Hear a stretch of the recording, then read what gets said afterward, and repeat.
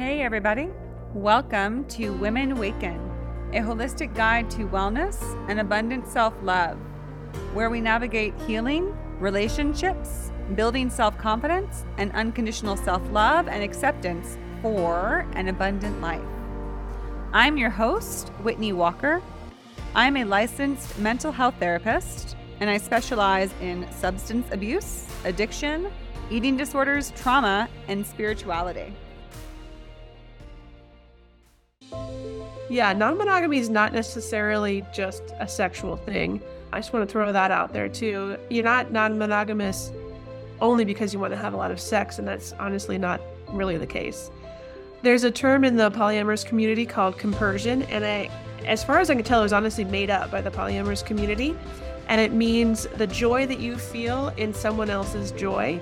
And I've been playing around with the thought that that actually is the true meaning of love, or at least closer to the meaning of love than I was understanding. Just being excited about someone else being excited about something.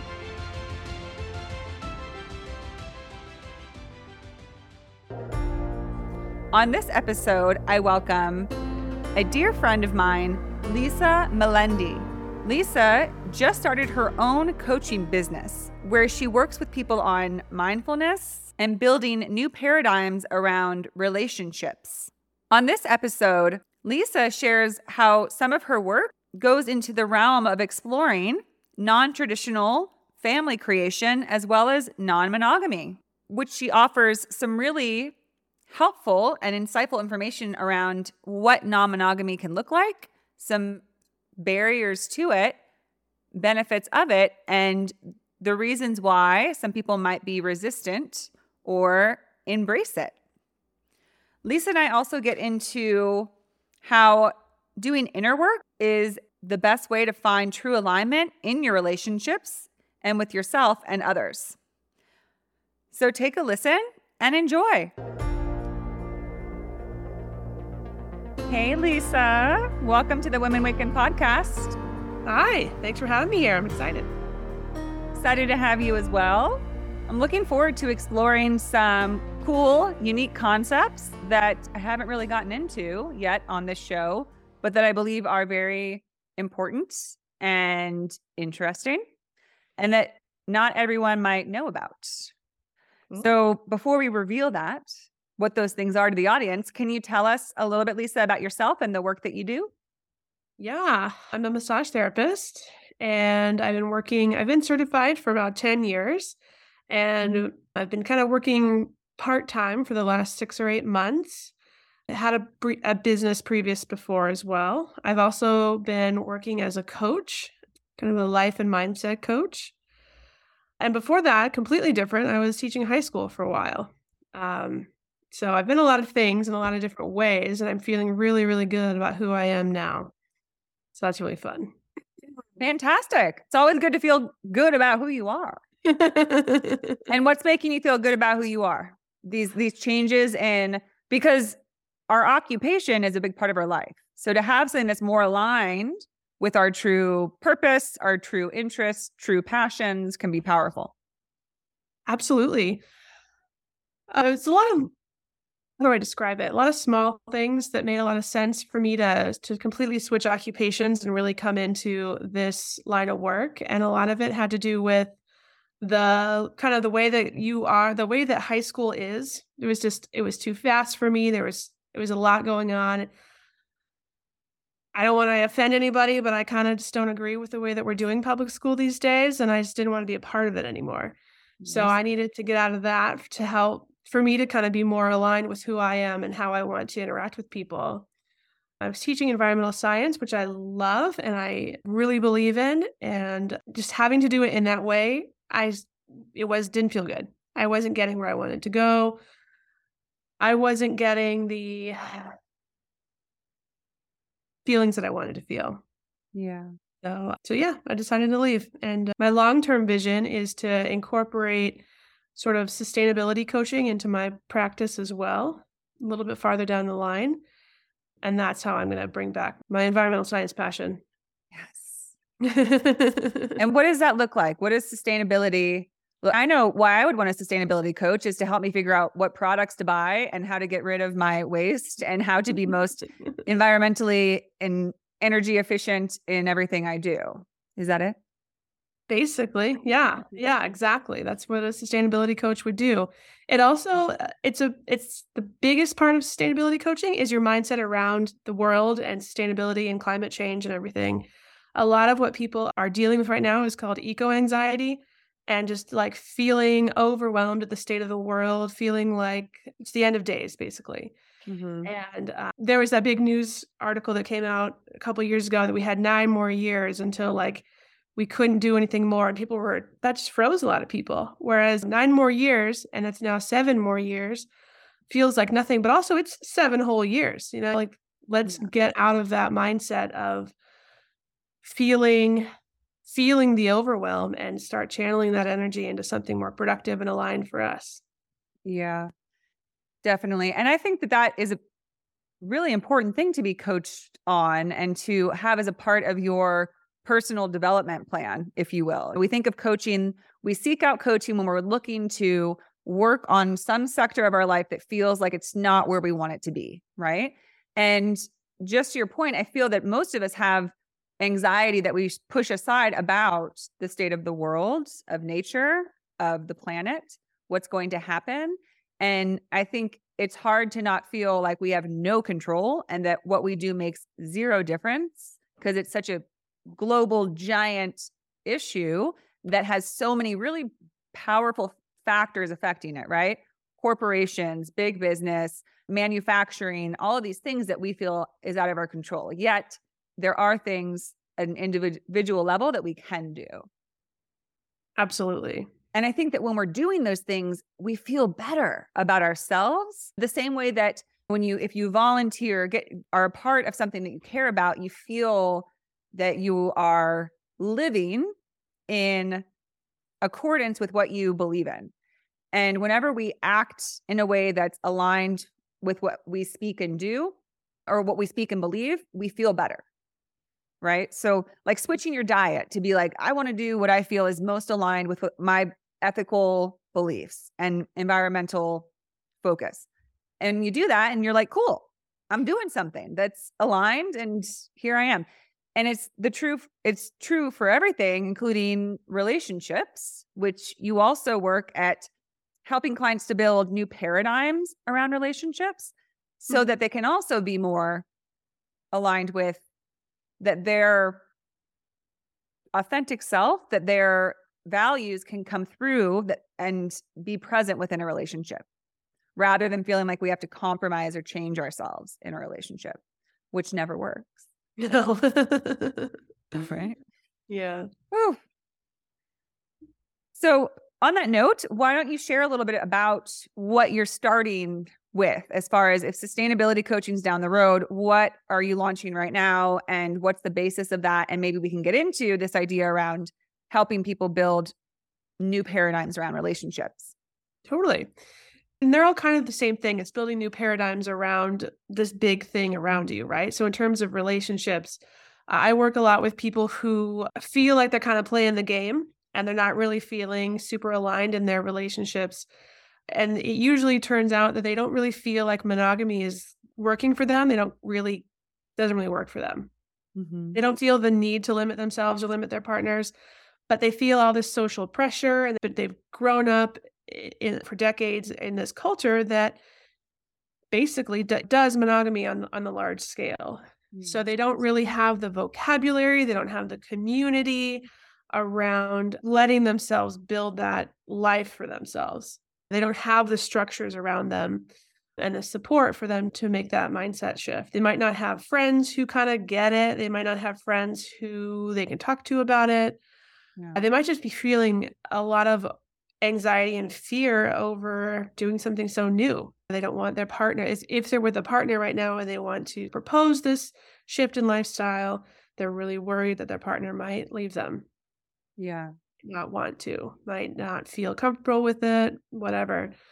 So a lot of what I do is helping them get really clear with themselves. So inwardly they feel aligned so that outwardly they can make this shift for themselves in a good way so that they're not making the shift from a place of fear. Yeah. Could you share a little bit, Lisa, about for those who are not super familiar with it, because we met because we both lived in the Bay Area, where I am no longer currently, but will probably return if it doesn't wash away. Dude. All that rain. Where non-monogamy is pretty big. It's become like fairly prevalent and you hear it a lot and a lot of people are practicing it. But in many other places, it is still very much not really spoken of or acknowledged. So could you share a bit about what that means? About what non-monogamy means? Yeah. Yeah, it's all about just not being monogamous. You are not limiting yourself or your partners to one romantic or sexual partner. You can explore that with other people. Everything's negotiated. You get to decide for yourself and with your partner what your lifestyle will look like. It's just not limiting yourself in that way. So I could describe all of the various ways that you could be non-monogamous, but in general, it just means that you're allowing your love and your affection and commitment towards other people to be what it is. You're not just deciding that it's this one person.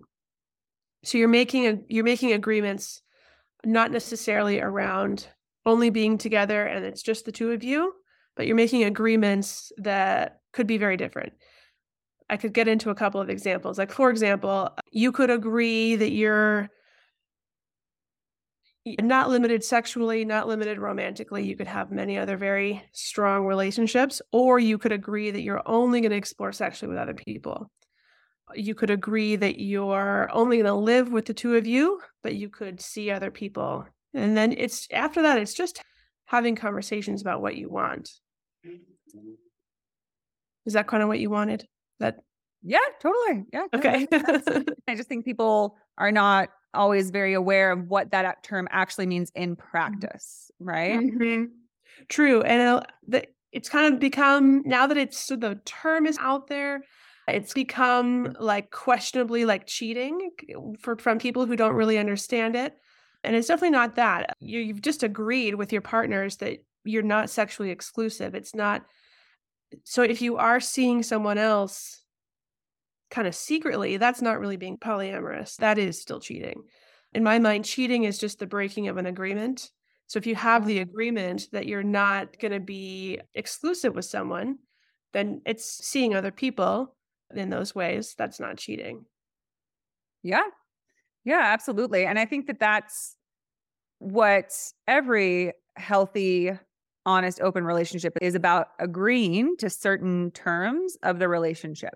Where I think the important thing that is why non-monogamy might want to be brought into a conversation is relationships don't usually work if people try to do things against their will. So I imagine that people find themselves in non-monogamy when they realize that maybe they'd initially agreed upon being solely with one other person, romantically, physically, emotionally, and then realize that that wasn't for them. It didn't work for them. And just as you spoke to, if somebody then deviates from that agreement without speaking and addressing it with their partner, that is infidelity. However, if two people can come to agreeable terms, renegotiated terms around how could we still stay together, but both have our needs met. So this brings the question, Lisa, which is that there are a lot of people who believe that non-monogamy is not possible because they believe that it's not possible for two people to be able to feel emotionally safe when their partner is engaged with other people, right? That it's not possible to love multiple people at the same time, or to not have feelings of jealousy, all of these things that we're most familiar with, right? If somebody's with somebody else, that means they don't love you. That means that they aren't as devoted to you. But what's the discussion that's going on more and more is that maybe it's just the recognition that love doesn't have to be limited, right? I mean, the ideal is that humans will evolve to love much more openly and freely and not keep it as this handcuffed type of thing where it's like, we're together now. This is it. If we're really in love, then we don't ever leave each other. Not to say that there aren't people who feel that way, right? I know for myself, it's hard for me to wrap my head around non-monogamy just because I have a hard time even finding one person I can have a connection with, let alone thinking about being open to it. But there are people who just love building connection with other people and find that it happens frequently. And they have to find a primary partner who's open to that. So I offer all this because, again, to open the discussion about what have you learned about how non-monogamy is possible. Whoa, that's a lot. So I want to start first with the question of how can you fully and truly love two people at the same time? And I want to counter that with, if you're a mother or a father or a parent of whatever gender and you have two kids, do you only love one more than the other, or do you only love one and not the other one? I would counter that it's absolutely possible for you to have space in your heart for multiple people. You love both of your parents, you love all of your friends, and we've created this paradigm around specifically in relationships where it can only be the one person. And then you spoke about jealousy, and absolutely, I feel jealousy, and jealousy is a very common feeling, but that doesn't have to be the final feeling. I think about jealousy as like a tool to gauge what I'm needing. If I'm feeling jealousy when my partner is out with his other partner, then I can take care of myself to the point where I can really think about it. I can take space for myself, whatever. And I can come to the conclusion that, okay, maybe I just need to be spending more time with them. We haven't been spending time together. Maybe they're doing a specific activity that I really wanted to do, and I'm feeling jealous that he's doing it with someone else. So whatever it is, I can kind of piece together what I'm feeling the lack of, and then I can just go and ask for it. And then the feelings of jealousy can be processed in that way. I don't need to make a big deal out of it. Yeah. Well, then there's also a lot more talk recently that people who believe that monogamy is not possible, that it's not possible to just be attracted and in love with one person and not have desire and feelings for multiple people. So I don't know that that's a question that can be answered, but I just wanted to throw that out, that there are both camps right now that are coexisting, and that I don't think either are incorrect, yet they're just interesting ideas to explore, right? Absolutely. I think they need to be, whatever you decide should be your decision. You should choose it on purpose. If you are monogamous, then you have chosen to be monogamous, and that's amazing. Like I mentioned earlier, there are just people out there who feel like they're playing a game. So I wouldn't want your relationship to be done in such a way where you're feeling like you're just kind of following the rules. Yeah. Does that make sense? Mm-hmm. What would you say to, because what I've heard, people who are not open really to non-monogamy, they say that, to non-monogamy, is that it's something that only men really want because they want to have freedom to sleep with as many people as they can. Yeah, non-monogamy is not necessarily just a sexual thing. I just want to throw that out there too. You're non-monogamous only because you want to have a lot of sex, and that's honestly not really the case for everybody. Sometimes it is. And I don't believe that it's just for men either. I'd be curious to know what people thought that men were getting out of it. If I were to guess, they thought that they could just kind of be whoever they wanted to see, not really have any boundaries. And I mean, why can't women have that too? That everyone still has their boundaries, but no, it's definitely not just for men. I know a lot of non-monogamous women who have been non-monogamous for a very long time, very successfully. They don't feel limited. They don't feel like they're being used. They don't feel like they're a plaything. Yeah. It's a unique pairing. Well, maybe not unique, but I imagine it's challenging to find two people who are open, both feel the same way and can do that safely and securely. Because that's playing on a lot of long-standing human struggles, is back to the jealousy thing, but also feeling possessive. And this goes into a bigger question that I always love asking, which is, what is love? And do we as humans really even know what it is or act in love? Because a lot of the time, relationships are more transactional, where love is given if it's received, in sort of like, well, if you agree to be with me, then I will be with you and I will love you as long as you do what I want you to do. And as long as you give me the love I need. where, I mean, to get broader, because this is a spiritual podcast, that's what I like to get into, but love is unconditional. You can't have terms on it. And as we just talked about, I think it's different to say that within a relationship, you create the terms, you stay honest, open, and in accordance with what you've agreed on. And when you can't anymore, then you're no longer keep that union because it's not what you both want. But outside of that, I think that most people are not doing what is actually love a lot of the time. It's just so conditional, right?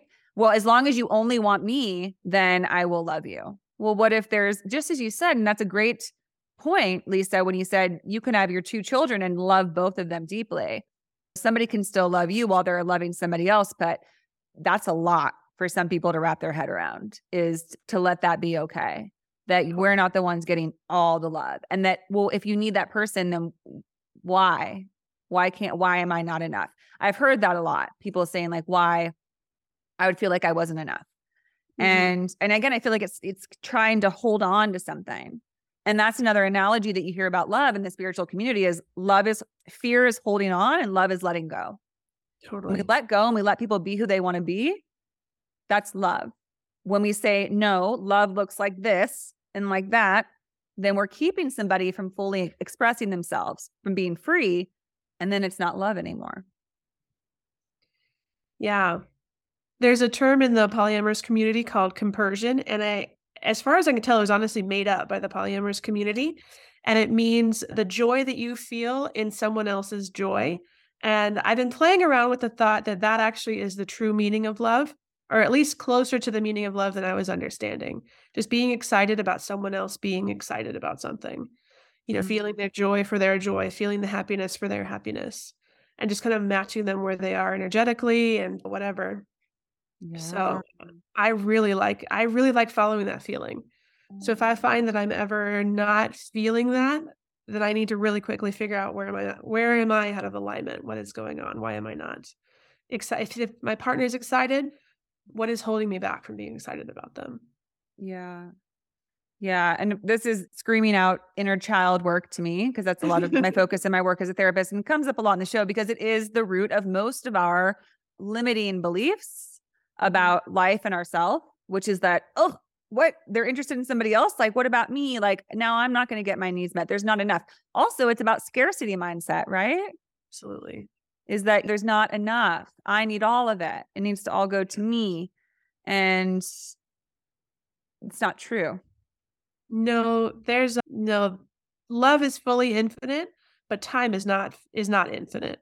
So I think from my experiences in this community for about a decade or so, a lot of times when people are feeling jealous or feeling like they're not enough, it's because they're not getting enough time and like direct attention. So if someone else if your partner is off seeing someone else, then you're worried that you're not going to get as much of their time and attention also. Yeah. Yeah. Which just leads back to communication and agreeing to terms, which is letting somebody know how you're feeling. That I feel like there's a lot of time being devoted to this other person at this point, and I would like more, whatever it is. Totally. Yeah. And that also takes a lot of inner child work to be able to articulate that in that way. In a mature way. In a mature way, and not very demandy way. You're not setting rules or anything. You're just simply stating your needs. Yeah. Yeah, that can be tough. That can be tough because it can elicit a pretty strong response in like the pit of your stomach when someone's like, I'm going to go to them. Totally. And to sit with it and to ask the questions that need to be asked, or to say the things that need to be said, rather than responding from our fear, our trauma, which can be to just want to push someone away, to say, well, that doesn't work for me. So now we're just, yeah, it's a mature person who can have a successful non-monogamous relationship, I would say. Yeah. Yeah. Takes a lot of compassion, a lot of communication. Yeah. For both you and your partner. Yeah. And then you also talk about non-traditional family creation. So What is that? Because that's something I'm really interested in. I had someone on my show, we were talking about they're really into intentional communities and sustainable communities. And we got into sort of the idea of bringing back more of a village environment where there's not this sort of nuclear family idea where it's just you and your people and you hold them close, but we work together more. I know that might not be what you're talking about, but when I think of non-traditional, about families, I get excited because I think that there are different ways to do it. And just as you were speaking, Lisa, to feeling like you're ready to leave the school system, is that there are so many ways to do things differently than how we do them now. And I know there are a lot of people who are working at it and having big conversations around it and have ideas. But for the most part, it feels like we're not making much progress in that way of exploring and implementing other routes, which I'll even go as far to say that I think they incorporate a lot of what I would call divine feminine principles, which is a lot of what my show is about, which is bringing back more of those sacred concepts about honoring life and honoring one another in love. And when I think about families doing that more, it's about seeing us as a more open community of people that help each other out, rather than just being like me and mine, and I look out for my people and that's it. So. Totally. I mean, I'm living that right now. So we were just talking about how I live in the Bay Area. It's been raining all kinds, buckets, and our house got flooded. So we're now living temporarily with one of my partner's other partners. So we have a little bit of a village situation happening. She loves to take care of our little 2-year-old. She has been super helpful. It's really, while I don't like not having the space that I'm used to having, it's really nice to have just be able to like take a breath sometimes, know that my kid is being taken care of well, and that we can have someone we can rely on if we ever need a little bit of childcare here and there. Yeah. Yeah. And that is such a huge thing because, I mean, especially nowadays, you're hearing a lot. I know it's a huge thing where I'm living now in Bend, Oregon. Childcare is through the roof expensive, but also hard to find. People can't even get it. Even if they have the money to pay, there's these wait lists for childcare. Totally. Yeah. And it ties in the same to housing. Housing is getting ridiculous. Most people in our generation are not in a position to buy homes a lot of the time, and sometimes can't afford rent in the area that they've been in. And so they're needing to look at alternative ways of living. That is achievable and sustainable. Absolutely. Yeah. It's so much. Yeah. And I was about to say something really, really good and it slipped my mind. Oh no. Bring it back. It'll come back to me. I hate when that happens. It's just like, yeah. Yeah. But absolutely. Childcare is so much. This is what I was about to say. I think the discussion about feminism needs to shift a little bit to include the discussion instead of just accepting women, which absolutely needs to happen. I really think we need to make more space in our community for raising family, for the creation of family. It really feels like I could say a bunch of things, but I don't really want to because they'd all kind of be judgy. But there's just not the space that we need to have that. So I also spent a couple of years in South America in a really rural area, and I absolutely loved the way, like witnessing their family creation. There were a couple of groups of kids that I was told were brothers and sisters and cousins, and I honestly didn't really know who belonged to which parent because they all just kind of ran together. The parents all kind of took care of them all together. It truly was a village situation, and they were all able to be able to run their businesses or their farms or whatever they did in that way. Like there was room for family raising, there was room for work. Everyone was happy. The amount of happiness that I witnessed in South America during those couple of years was incredible.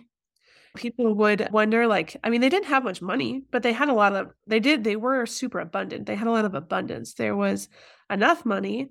There was food around.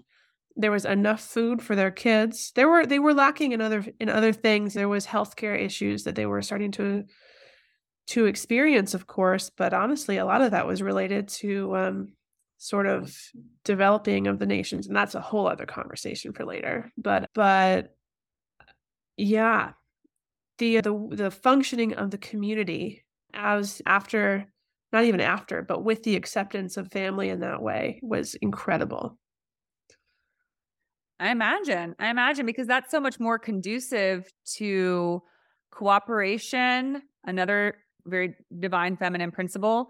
And I'm not trying to keep bringing it back to that, but it's just I mean, the name of the podcast is Women Awaken. So it's about that. And it's just, I do try to always find how it connects into almost every topic where we're talking about struggle and lack and systems that aren't working is because it's lacking these much more feminine principles about honoring and holding life as being sacred rather than just trying to push things and make them as like structured, because the idea is that the masculine energy is about structure and the feminine is more fluid. And so we're constantly trying to like package things and make them like fit a certain way. But the reality is that things work a lot better when, again, there's more freedom and there's more fluidity. So when people can open up their community, open up their doors and live in a way where if one person has to go out to the next town and get something that there's no question that their child will be taken care of. It's not like my doors are closed, this is my family type thing. And I mean, in a lot of places in America, people don't even know their neighbors. Oh my gosh. Yeah. Most places, right? So, and that's not a judgment. It's just an interesting observation, right? It's like, and the question is always, is this working for us, right? Whether it's community, family, relationships.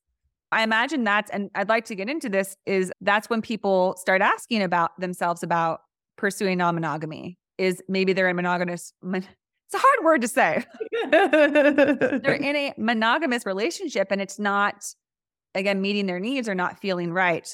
So that kind of brings me into part of your work is also helping people do their inner work to find true alignment in their relationships and with themselves and with others, which I love because that's what I'm all about. But it is making me think, like, I imagine that you work with people who are saying, I don't know if I'd be able to do non-monogamy, but I also don't know if I'm monogamous. Like, I don't know if I want that either. So when you speak to helping people find true alignment, I would imagine it's about helping people to release a lot of the messaging and conditioning we receive, which is, this is what a partnership is. This is what a marriage is. Anything outside of that is not right. It's not real. It's whatever. So, but I'd love to hear from you, like, what is that kind of what you're doing with people in helping them find their true alignment in relationships with self? Absolutely. Okay. Absolutely. So including getting rid of the definitions of all those things that you mentioned, at that point, I also help people to just kind of get rid of the definition of polyamory and non-monogamy as well.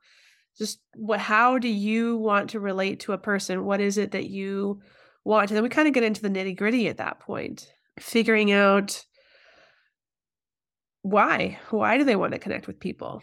What is driving them to be excited about people? What makes them excited about the people around them right now?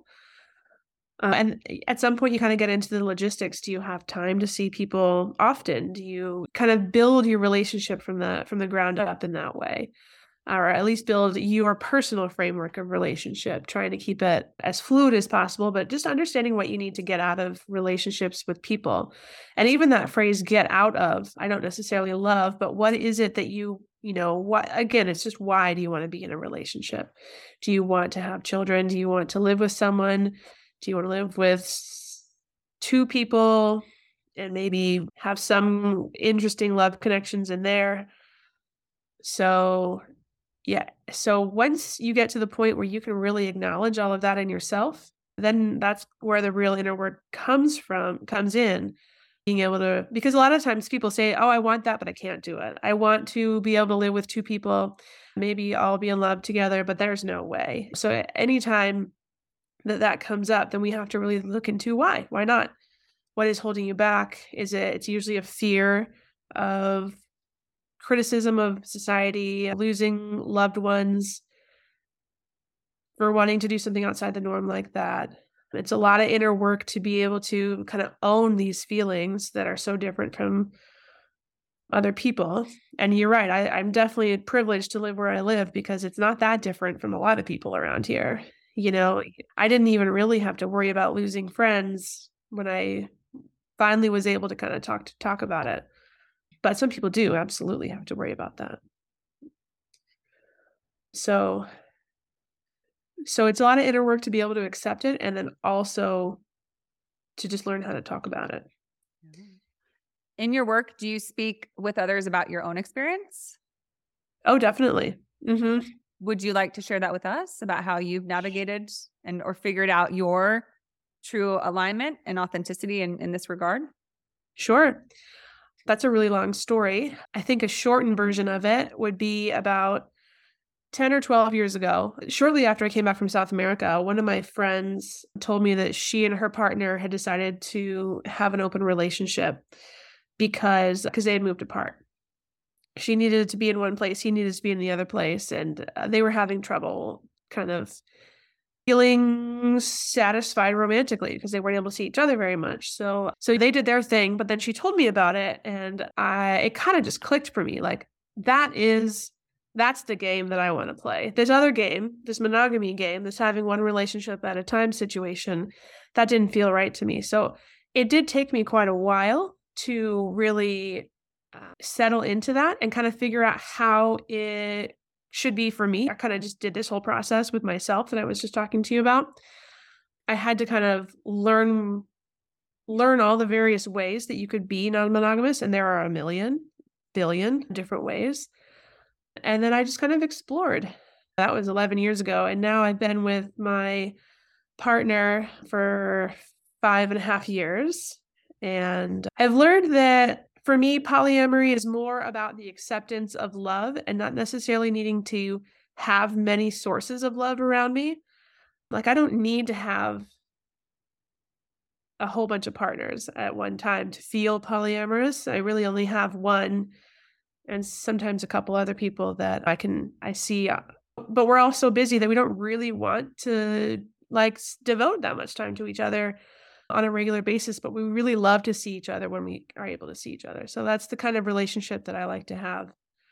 I think about my child as a partnership. It's certainly not it's a mother-daughter partnership, but it's also that's absolutely a relationship that I think about not super differently from my other partners. Obviously, there are some things that it's a mother-daughter partnership, but it's still it's a connection, a love connection in a very different way.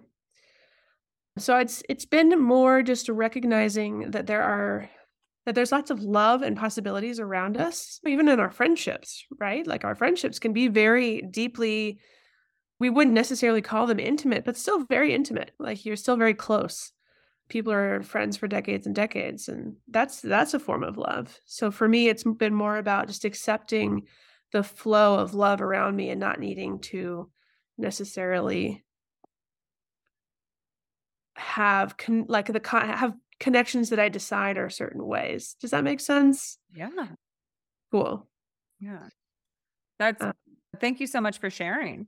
It's a beautiful expression of what you're doing and your path. And I think it's wonderful for people to be able to hear that it can be something that you can come into your awareness and you can explore it, and it can work for people and even be preferable for people.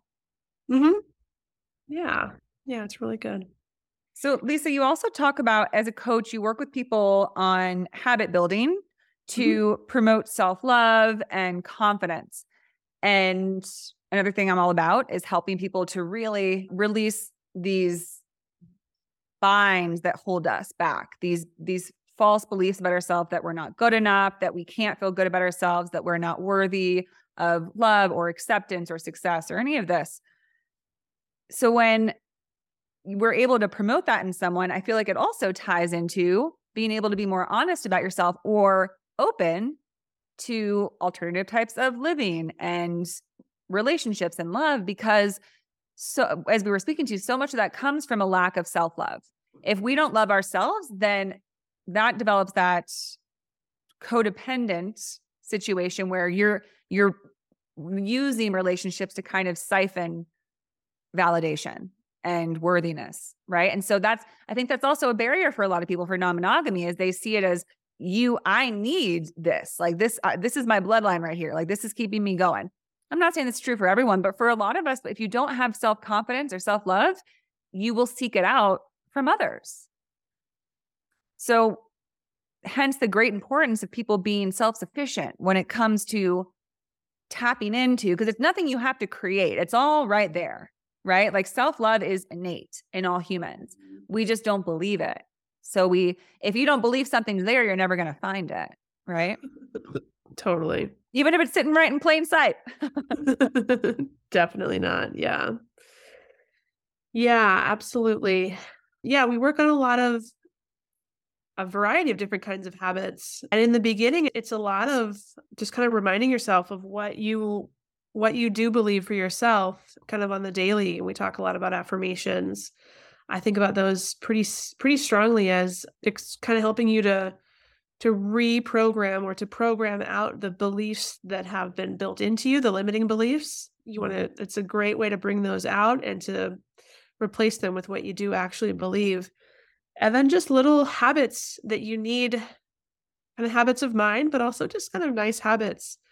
How do you take care of yourself when your partner's out and you're feeling bad about it? Little things that you, instead of trying to ignore it, going into your phone or into your computer or into food or whatever, how can you habitually take care of yourself and still be thriving in your relationships when you're not feeling so great?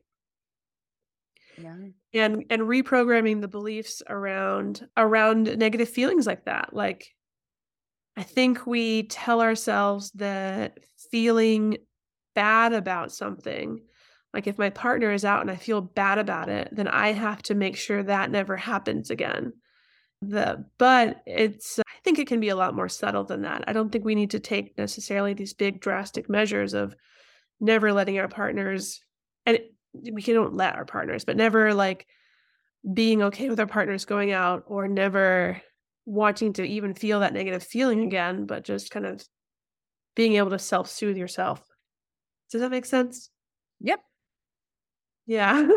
Yeah. Well, again, it's about being self-sufficient, right? It's about having your own source and not having someone else be, and being able to check in with yourself, to have tools that because we all will experience, we're going to feel some type of way about certain things sometimes, right? The crux is, again, to have tools where you can say, okay, I identify this. I see what's going on. They're out with somebody else. I'm feeling a little bit of sadness this time. So we identify it and we say, well, what's underneath that, right? Well, it's because I haven't seen them very much at all in the past 3 weeks. I'm starting to feel a bit neglected. Okay, so that means conversation is needed. Communication is needed. And I've spoken about this in solo episodes, is that the biggest thing is to not make it about us, to not let it tap into those false beliefs that it's because I'm not attracted to them enough. It's because they don't like or love me enough. It's because of a deficit. And we have to check ourselves and say, no, that's the fear talking. That's insecurity talking. How can I tap into the loving part of me that's always affirming that nothing anybody does changes my value and who I am? So you can look at it objectively, which is, all I know is that he is spending another time with someone else today and I'm feeling sad. That's it. Nothing further until you confirm it, you talk to somebody else, right? Absolutely. Absolutely. Yeah. Yeah, we can create all kinds of stories in our minds about that. Oh, yeah. Oh, yeah. The episode I did was actually more about dating and like the crazy stories we can make up about when people don't call us or when people don't want to see us anymore, when somebody is like hot and cold. And usually it's not very nice stories. It's, did I say the wrong thing? Did I wear the wrong thing? And it's, when you stop to think about it, it's like, talk about being true to yourself and in alignment. If we're being true and in alignment, then it doesn't matter if we said the wrong thing or wore the wrong thing, because then that person is just not for us. But we tend to go into this place of, okay, what do I need to change? Like, what could I do different to like contort and meet this person? And that's a big part of growth, is moving away from that, right? Because you're never going to find a harmonious relationship or healthy relationship in that sort of energy. Not at all. No, and that's all about self-love, right? Feeling confident in yourself, loving yourself enough to be able to say, yep, I did what I needed to do. That was really cool. I was fully myself. Moving on. Yep. Yeah. Absolutely. Well, good stuff here. And then on the last note, because again, I'm spiritual and into all this, trusting in the universal laws to kind of alleviate some of our doubts, our fears is something that you do and that you focus Mhm. on. So tell us about how you incorporate that in your work. Yeah. Ooh, well, we talk a lot about the the law of attraction, which isn't necessarily a universal law, but is based on universal law. Mm-hmm. That whatever you are whatever frequency you're vibrating at will attract something else that is vibrating at the same frequency. So we talk a lot about making sure that you're feeling at a high frequency, at the right frequency that you're excited about. We talk a lot about recognizing any low frequency stuff that's happening in your life and wondering, why did you attract that? What are you doing to attract that kind of stuff? So we talk a lot about that. And then there's a few other sort of accepted universal laws that we talk about. That's the biggest one, though. We talk a lot about just the fact that as long as you are feeling in alignment with what it is that you want, and you're affirming, it's going to happen. It might take a little while, but it's going to happen. And so just a lot of trusting in yourself. Yeah. Yeah, Beautiful. Well, that seems to be the common thread amongst everything is checking in with and trusting in yourself and moving away from the constant questioning, right? totally.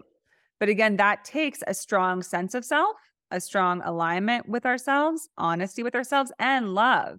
All this kind of actually reminds me of if you talk to a child and if they're upset about something and you want to approach it gently and ask them questions.